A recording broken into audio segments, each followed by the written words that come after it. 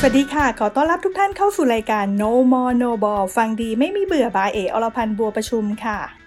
ช่วงที่ผ่านมาสำหรับใครที่ลงทุนเพื่อลดหย่อนภาษีก็ดีลงทุนเพื่อต้องการให้ตัวเองมีความมั่นคงในวัยเกษียณก็ดีอาจจะตกใจว่าพอร์ตการลงทุนของตัวเองที่เคยเขียวสดใสแต่ปัจจุบันเนี่ยกลับเป็นสีแดงเถือกแล้วเราจะทำยังไงกับพอร์ตที่มีแนะนำแบบนี้ค่ะ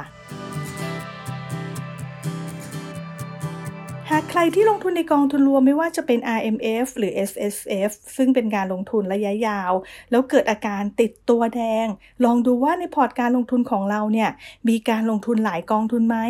กองทุนที่ลงทุนมีนโยบายอะไรบ้างหากดูแล้วมีหลายกองทุนมีหลายนโยบายลองเจาะลึกเข้าไปอีกหน่อยว่าหลายนโยบายเนี่ยเป็นยังไงกันสมมุติว่ามีการลงทุนทั้งหมด5กองทุนโดยทั้ง5กองทุนมีนโยบายที่แตกต่างกันอย่างเช่นกองหนึ่งเป็นหุ้นไทยอีกกองหนึ่งเป็นหุ้นต่างประเทศก็ต้องมาดูว่าต่างประเทศเนี่ยลงทุนกลุ่มไหนหุ้นต่างประเทศเป็นประเทศอะไร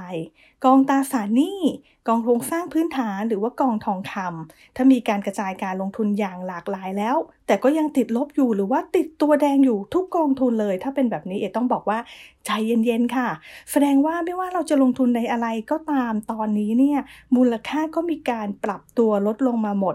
นอกจากว่าเราจะฉวยจังหวะนี้เลยเป็นการทยอยลงทุนเพิ่มเข้าไปเพื่อเป็นการเฉลี่ยต้นทุนกันแต่ถ้าหากเราดูแล้วบางกองทุนก็เขียวแต่ว่าบางกองที่เคยเขียวก็เริ่มแดงไปแล้วหรือบางกองก็เริ่มแดงและคละเคล้ากันไปกรณีแบบนี้เนี่ยบอกได้เลยค่ะว่าแสดงว่าเราเนี่ยเดินมาถูกทางแล้วเพราะว่าแต่ละกองทุนแต่ละนโยบายบางจังหวะบางช่วงก็มีการขึ้นลงไม่พร้อมกันพอร์ตการลงทุนของเราจึงมีการเฉลี่ยกำไรขาดทุนกันไปค่ะส่วนถ้าใครสังเกตว่ากองทุนที่ตัวเองลงทุนหลากหลายกองทุนแต่ว่า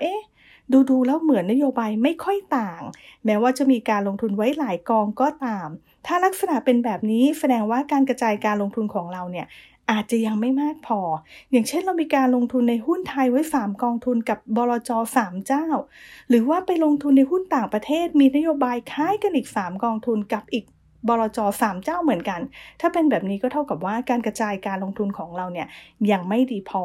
เป็นการลงทุนแบบกระจุกตัวซึ่งเราสามารถปรับเปลี่ยนสินทรัพย์เพื่อการลงทุนอื่นเพิ่มเติมได้โดยอาจจะเป็นการปรับเปลี่ยนนะคะเป็นการสับเปลี่ยนจากกองทุนเดิม RMF ไปยังกองทุนใหม่ RMF หรือลงทุนใหม่ในกองทุน RMF เลยก็ได้เช่นกันแล้วก็ทยอยเพิ่มสัดส่วนในกองทุนใหม่สินทรัพย์ใหม่หรืออย่างกองทุน SSF ที่มีอยู่นโยบายการลงทุนเองก็อาจจะมีการกระจุกตัวก็สามารถทยอยเพิ่มการลงทุนในกองทุน SSF กองใหม่ที่มีนโยบายแตกต่างออกไปหรือถ้าบอกว่าปีนี้หากยังไม่ได้ลงทุนเพิ่มเราก็อาจจะมองหากองทุน SSF กองทุนใหม่ที่มีนโยบายแตกต่างจากกองทุนเดิมที่ถืออยู่ก็ได้ค่ะแต่อย่าลืมว่าสำหรับใครที่มีการลงทุนทั้ง RMF และ SSF ไม่สามารถสับเปลี่ยนไปมาข้ามประเภทกันได้นะคะ RMF สับเปลี่ยนไปยัง RMF ด้วยกันเท่านั้นแต่อาจจะเป็นกองใหม่ของบลจใหม่หรืออาจจะเป็นกองเดิมของบลจใหม่ก็ได้เช่นกันค่ะหรืออย่าง SSF ก็สามารถสับเปลี่ยนไปยัง SSF กองใหม่หรือเป็น SSF ของบลจใหม่ที่เราสนใจก็ได้หรือหากเราไม่ต้องการความยุ่งยากค่ะบอกได้เลยว่าเราก็สามารถลงทุนในกองทุนที่มีนโยบายใหม่ด้วยเงินลงทุนใหม่ที่ต้องการลดหย่อนภาษีในปีนี้ได้เลยค่ะ